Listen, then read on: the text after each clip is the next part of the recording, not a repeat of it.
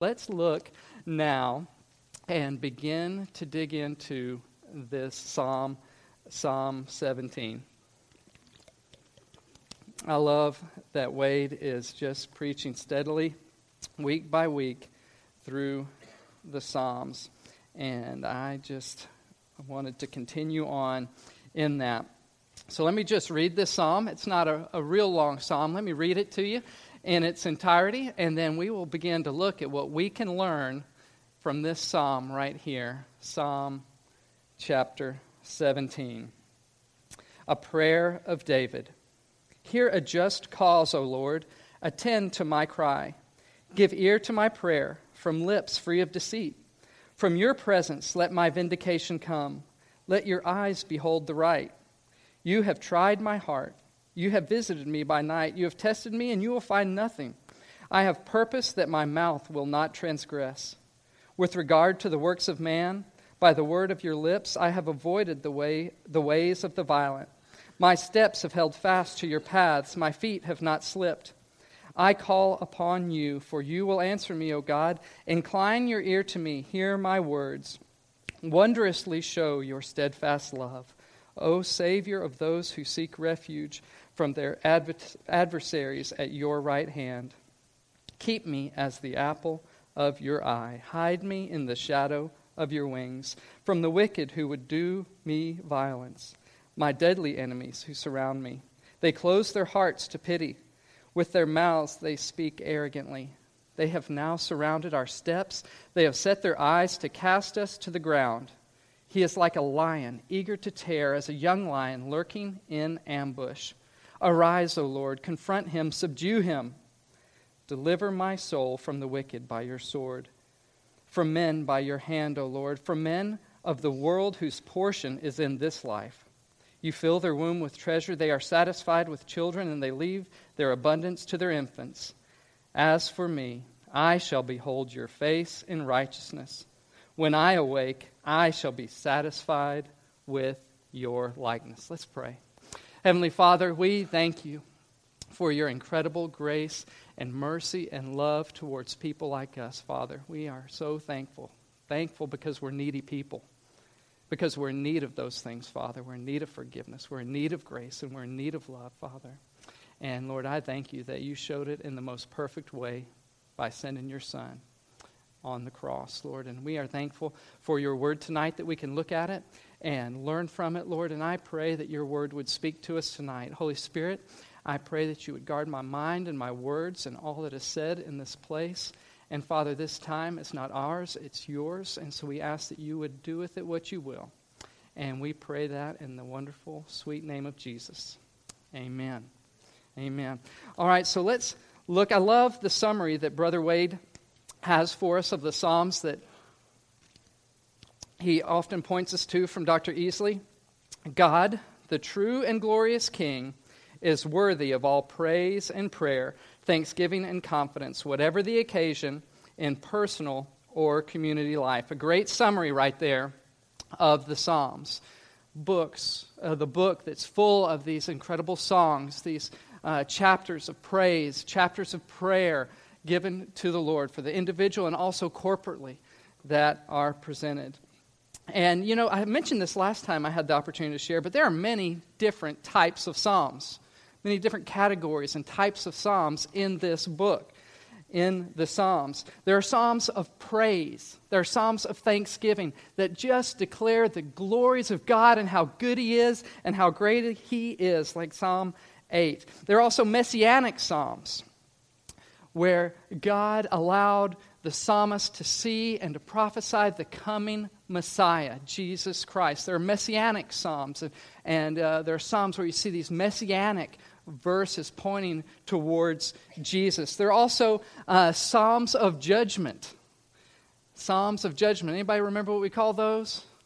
Those were the imprecatory psalms where the psalmist David is just calling down, Father, I have enemies and I want you to judge them. There are those kinds of psalms. There's also psalms of confession.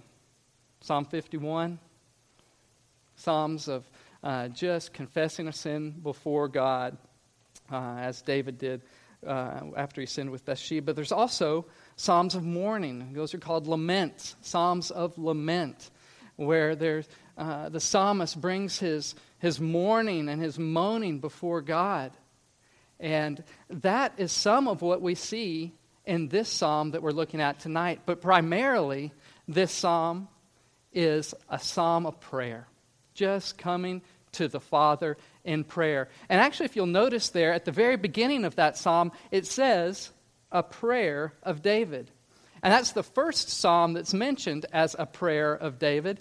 And it's also one of the few that is specifically called a prayer of David. One of a handful out of all the psalms that's called a prayer of David. And so I think it is fitting and good for us to look at this psalm tonight as a pattern of prayer. And listen, psalms are such a great place for us to go to grow in our personal worship and in our personal prayer and conversation and interaction and relationship with our Father. We learn how to approach God. We learn how to appeal to our Father. We learn how to worship and better adore Him. We learn how to come to Him through His many names. That Wade talked about that last week. And it talked about how we can call on His different names and thereby call on His different attributes and who God is. And prayer is so vital in our lives, is it not? So vital in our personal lives and in our corporate life as a church body. Prayer is vital to who we are as followers of Christ as we interact with our Heavenly Father. And David was a man of prayer. I love this quote of Spurgeon that we have right there about David and how he was a man of prayer. It says, David would not have been a man after God's own heart if he had not been a man of prayer. He was a master in the sacred art of supplication. He flies to prayer in need as a pilot hurries to the harbor in the stress of the storm. We are called to be people after God's heart, aren't we?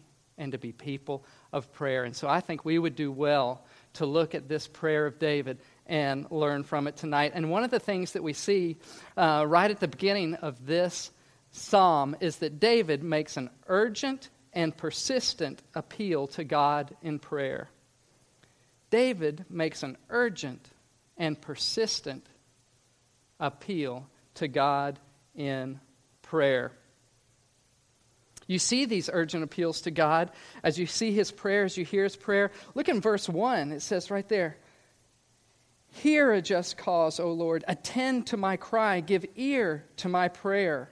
From lips free from deceit." He says, hear, attend, give ear. He's urgent in this prayer to the Father. And then he repeats it there in verse 6. If you look, skip down to verse 6. "I call upon you, for you will answer me, O God. Incline your ear, hear my words." So over and over in this psalm, you see, hear, Father. Incline your ear to me. I'm calling out to you. I'm crying out to you. Hear me. See what's going on. And you see this urgent and persistent appeal to God in prayer. David is desperate to be heard. He's desperate to be heard by the Father. I have 2 young boys at home. A little blonde-headed kid, about 5, and a little red-headed kid, about 7. And there are times when they are desperate to be heard by their father. And when they're desperate to be heard, they're going to be heard. I guarantee you. I've got one of them who's a little more quiet about it. It's the, "Hey, Dad, Dad, Dad, Dad, Dad, Dad, Dad." What? Did you know an octopus has 3 brains and 2 hearts or something like that? And, you know, he's just got something urgent that he's trying to tell me. And I've got another one who takes a different approach. It's more like, "Dad, Dad, Dad." And he just hollers from the other side of the house. But both of them are persistent in gaining their father's ear. And that's what we see right here, is the one who is persistent in gaining the Father's ear. Hear me. I'm crying out to you. Incline your ear to me, O Lord. And scripturally, I'm reminded of a parable that Jesus told in Luke. Flip over there with me to Luke 18 real quick. Just real quick, let's look at this in Luke 18, this parable that Jesus told about being persistent in that we should always pray and not lose heart. Luke 18, verses 1 through 8. And he told them a parable to the effect that they ought always to pray and not lose heart. He said, in a certain city there was a judge who neither feared God nor respected man. And there was a widow in that city who kept coming to him and saying, give me justice against my adversary. For a while he refused, but afterward he said to himself, though I neither fear God nor respect man, yet because this widow keeps bothering me, I will give her justice, so that she will not beat me down by her continual coming. And the Lord said, hear what the unrighteous judge says. And will not God give justice to his elect who cry to him day and night?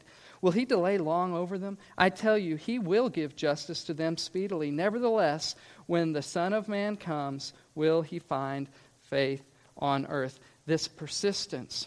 And this is that lesser greater argument that Jesus gives, right? If this lesser judge, who is not even a good man,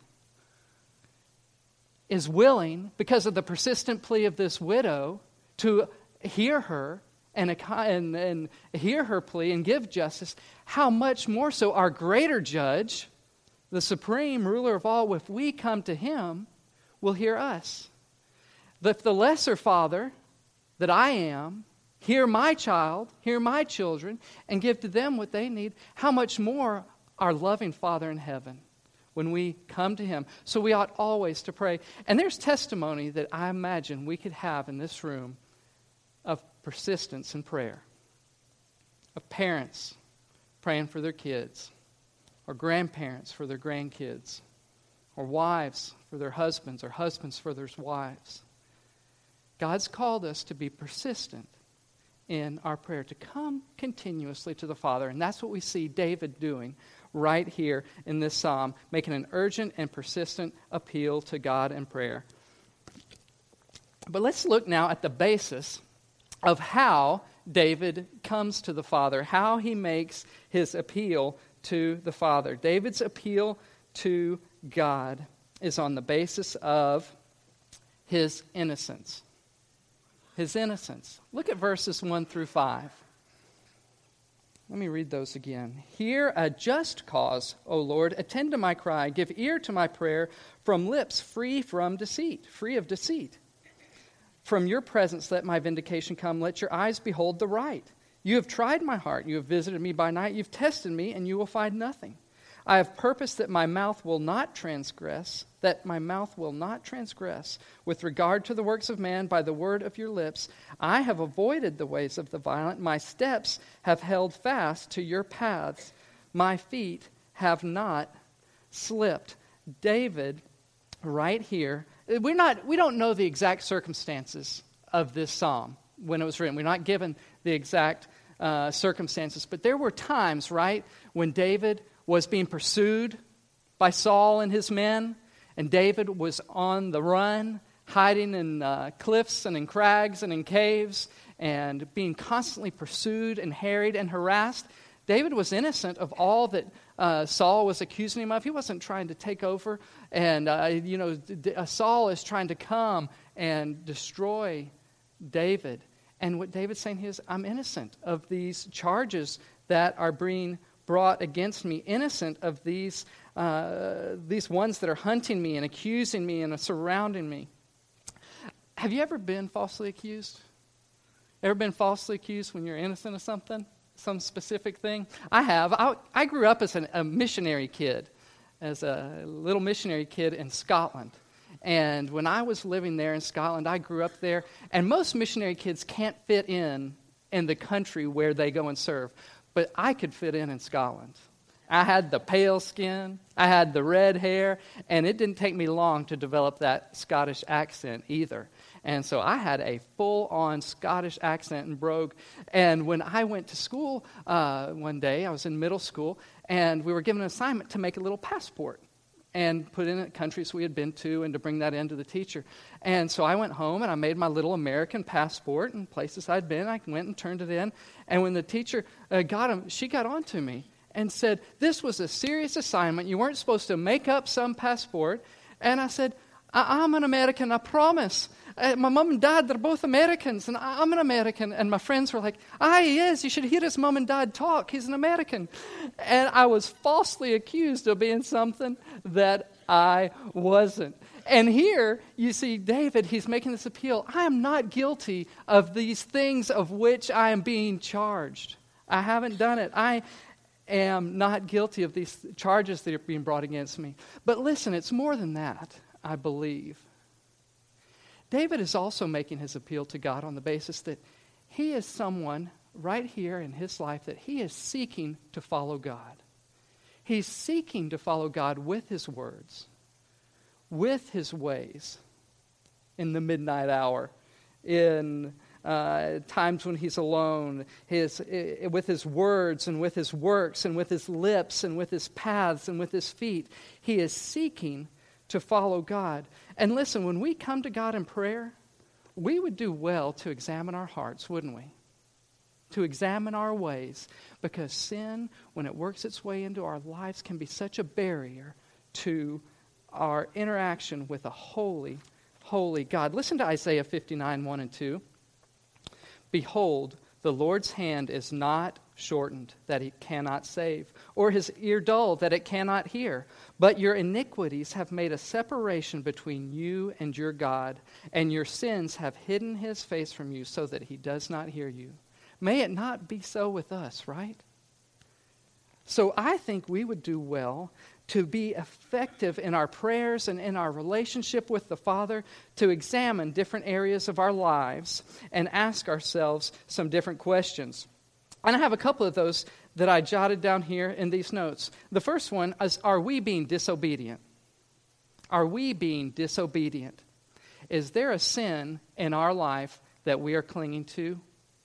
Is there some area of sin in our life that needs to be examined? And if so, what do we do with that? What do we do with it? We go straight to verses like 1 John 1:9. He is faithful and just, right? If we confess our sins, he is faithful and just to forgive us our sins and to cleanse us of all unrighteousness. That's what we need to do. But we need to examine our hearts. Are we being disobedient in our life? When we come to the Father, we need to look and see if there is anything like that in our lives.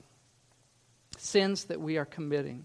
Also, we need to look and ask the question, are we committing sins of omission? You know, there are sins of commission. There's also sins of omission. Are there things that God is calling us to do that we know he is calling us to do and to be obedient in, and we are disobeying his calling in our life? We are disobeying what he has for us in our life. Things that can create a barrier between us and our Father as we communicate with him. Also, is there a wrong that we should first make right? Is there a wrong that we should first make right? We see that in Matthew 5 with the one going to the altar, presenting their gift. And if there's anything that a brother might have against them, to go and to make that right. To go and to make that right. Is there a relationship that's broken, that's fractured, that needs healing, that you need to examine and make right in your life? Are our priorities in order? Are our priorities in order? David was seeking the Lord. He was seeking for his paths to follow the paths of the Father, for his words to follow the way that the Father would have him speak, his ways to be in line with the Father's. Are our priorities right as we walk with God? Are our priorities right? Are we being selfish in our prayers? Obviously, David here is praying for himself, and it is right and good that we should pray for ourselves in the situations we're in. We should also be praying for others. I love something Wade said a couple of weeks ago, I believe it was. How many people would have come to faith this week if God had answered every one of your prayers for the last week or for the last month? How many people are you praying for specifically? If God were to answer those prayers, how many people would have been brought into the kingdom because you're lifting them up by name to the Father?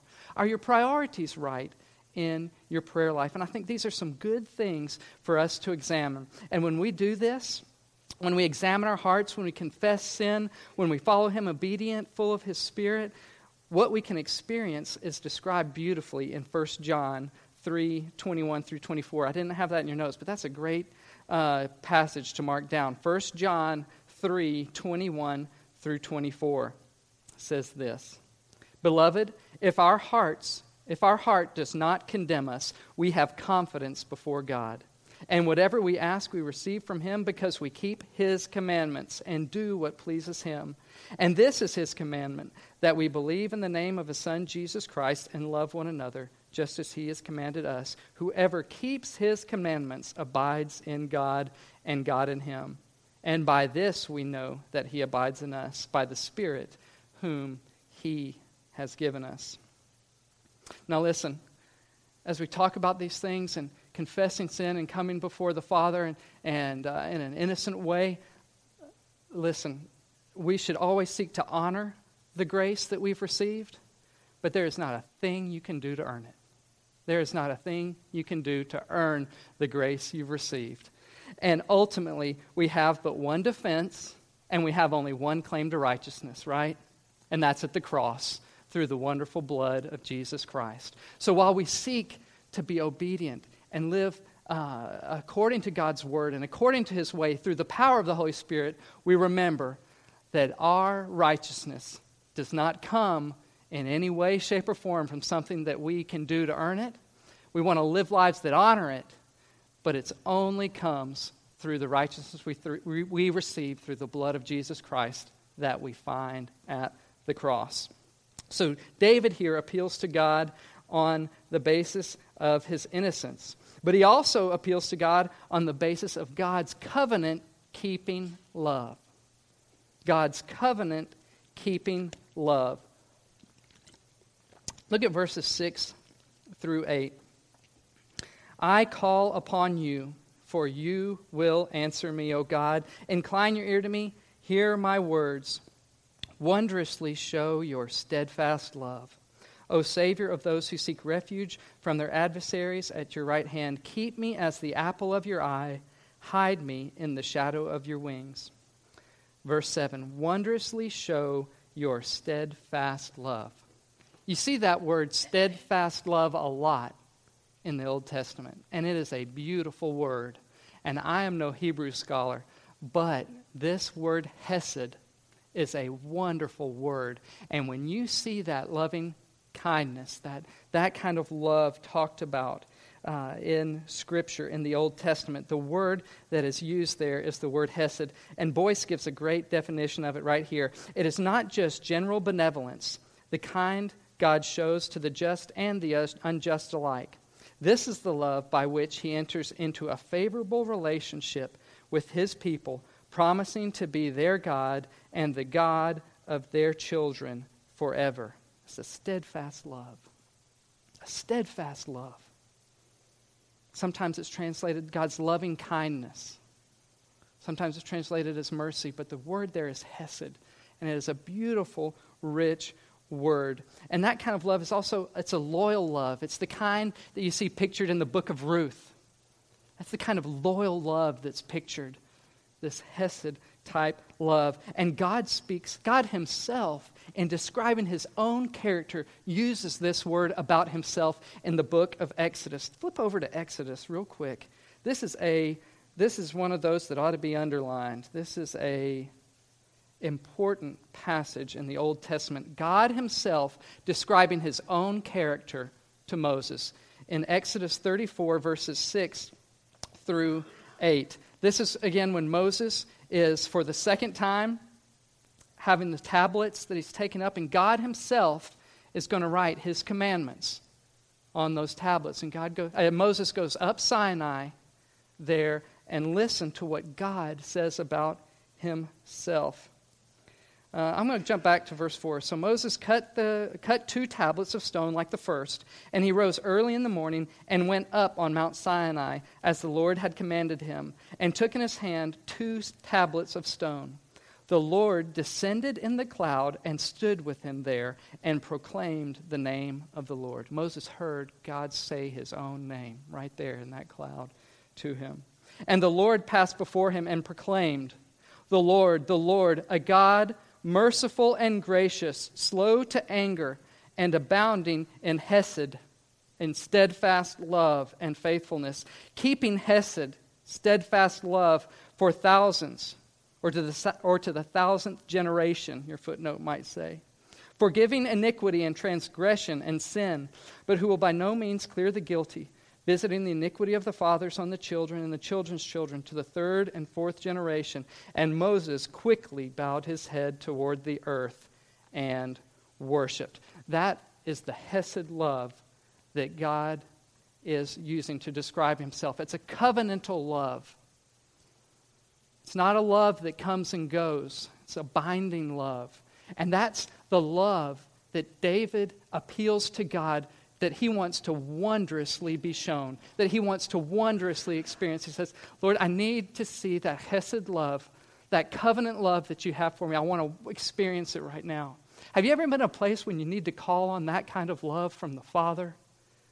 It's available because we're in a covenant with the Lord, a new covenant, and we can call on that same kind of covenant love from our Heavenly Father because of our relationship with Him through Jesus Christ. And that's the love that David is asking to be wondrously shown. And it's a confident love, isn't it? Look at verse 6. You will answer me. He's confident. It's a confidence in that kind of loving God. And the way we enter into and experience this same kind of hesed love is through the cross. It's the same covenant-keeping love that has reached out to us and saved us through the wonder-working death and resurrection of Jesus Christ. It's a beautiful word. Be on the lookout for that kind of wondrous love in the Old Testament, because it's a beautiful, beautiful word. And David gives two pictures here to kind of describe it, to what it is like to be a part of God's family, to be His child experiencing that kind of love. Two beautiful pictures right there in, verse 8, where he says, keep me as the apple of your eye. Hide me under the shadow of your wings. The apple of His eye. You're the apple of His eye. He's ever watchful over His people. He doesn't sleep. He doesn't stumble. He doesn't take a day off. He doesn't say, I need a break from you. You're the apple of His eye as His covenant child. It's a good place to be, and He covers you with His wing. When we call on Him, He can cover you with that strong right arm. He covers us. Beautiful pictures of a Heavenly Father. When fears are many and foes surround you, what kind of love must we appeal to? And it's this kind right here, that covenant-keeping love of the Father that you can go to and you can call upon, that is from the beginning to the end expressed in God's wonderful word to us. We need to be sheltered by Him. David needed that sheltering kind of love. He was surrounded, and that's what we're going to see right next. David appeals in prayer to God based on his innocence, on the basis of his innocence, and also on the basis of God's covenant-keeping love. But then, just because he is surrounded by enemies, you see the enemies that he faced. The enemies that he faced. Look in verses 9 through 12. We see the enemies that he faced. They're wicked, and they seek to do me violence, my deadly enemies who surround me. They close their hearts to pity. With their mouths they speak arrogantly. They have now surrounded our steps. They set their eyes to cast us to the ground.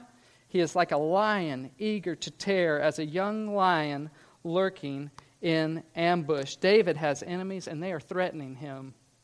They are threatening with physical violence to destroy and to kill him. With their words, they're surrounding him. We don't know exactly where this was in the life of David, but you could see him just being pursued by Saul, seeking there, like it says, to lay ambush to him, to destroy him, to tear him up, and his men pursuing and closing in on him. And David is feeling the squeeze as his enemies surround him and seek to destroy him. But I see in this that he has two kinds of enemies. The first is the seen enemy. The seen enemy. The seen, like you can see them. They are seen. They're not imaginary. They're real. These were real people coming after David, seeking to destroy him and take him down. They threatened deadly violence. They spoke against him. And listen, there are real enemies today of followers of Jesus Christ. They are real. And we got them in this country, and there are brothers and sisters in Jesus Christ who are facing them in other countries all around this world. Deadly violence surrounding them, squeezing them, threatening, destroying, speaking against them. There are real people seeking to do real harm to Christian brothers and sisters all around this world. There's a seen enemy that is faced. And David here is experiencing that. But listen, there's also an unseen enemy, right? There's an unseen enemy. Who is it? It's Satan.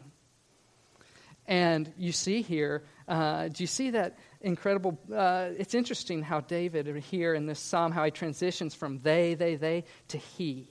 He is like a lion, eager to tear, a young lion lurking in ambush. Does that remind you of another passage? Maybe in the New Testament, of the enemy described as a lion? In 1 Peter 5:8, what does it say? It says, be sober-minded, be watchful. Your adversary, the devil, prowls around like a roaring lion, seeking someone to devour. We have an unseen enemy, folks. We have an enemy who wants to destroy us, tear us apart, pick off the weak, the wounded, wants to destroy us. But we got to remember Ephesians 6, for we do not wrestle against flesh and blood, but against the rulers, against the authorities, against the cosmic powers over this present darkness, against the spiritual forces of evil in the heavenly places. Ephesians 6:2. And I think sometimes we lose sight of that. I think sometimes we forget this and we focus only on the flesh and blood battle, and we fail to turn to the Lord in prayer and battle in that realm that Ephesians 6 is calling us to battle in prayer. Sometimes we forget and focus on the flesh and blood and fail to wage war in the unseen realm through prayer. And that is what God is calling to do. Listen, folks, our ultimate enemy does not wear flesh and blood. It's the enemy, Satan. And he is going to be destroyed. But we are called to battle in those realms through prayer, and not just, and we got to remind ourselves sometimes of who the real enemy is, don't we?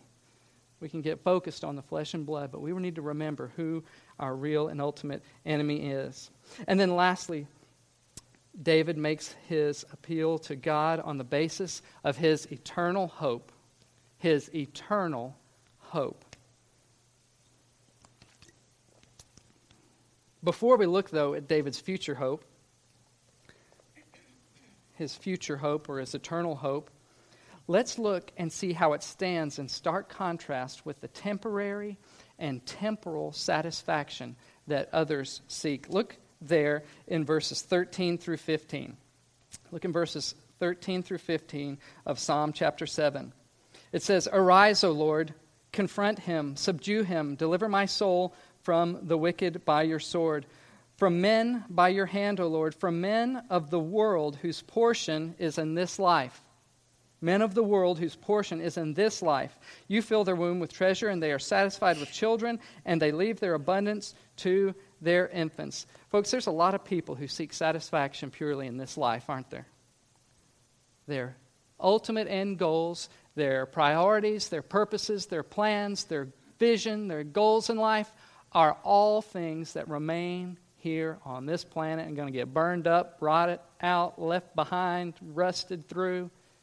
But there's a lot of folks that are seeking their satisfaction in those things. And that's what David is showing right here of his enemies. These are people who seek satisfaction in this life only. And we've got to so guard against that in our hearts and in our lives. I have a friend who was my best friend in high school. And we spent a lot of time together, went separate ways in college, and he went to a very good school and got a real good job and interning with a big Wall Street type company and began just pursuing the things of this world as fast and hard as he could. And the last time that we spoke, it broke my heart. He he said to me that his goal in life, and this is just pitiful, his goal in life was to have his obituary in the Forbes magazine. And he was on the path, he's on the path to do it. But I thought, what a pitiful pursuit, right? It broke my heart to see my friend whose ultimate goal in life is to have his obituary in a financial magazine. How awful. How awful. What does it gain a man if he gains the whole world but loses his soul? What does it gain a man? Not a thing. And what we see here is people who have a temporary and temporal hope in the things of this world and a rampant pursuit of it. We're not that people. We are not that people, church. We are a people who have a higher calling and a better hope, a future and eternal hope. And you see it so beautifully. You see it so beautifully there at the last verse of this chapter. As for me, and I hope it's as for you. I hope it's as for every one of us in this room. As for me, I shall behold your face in righteousness. When I awake, I shall be satisfied with your likeness. Where is your satisfaction? Is it right there camped out in that verse? I pray it is. I pray it is. David, right here, the prophet David is given a wonderful glimpse somehow by God into the things that will be.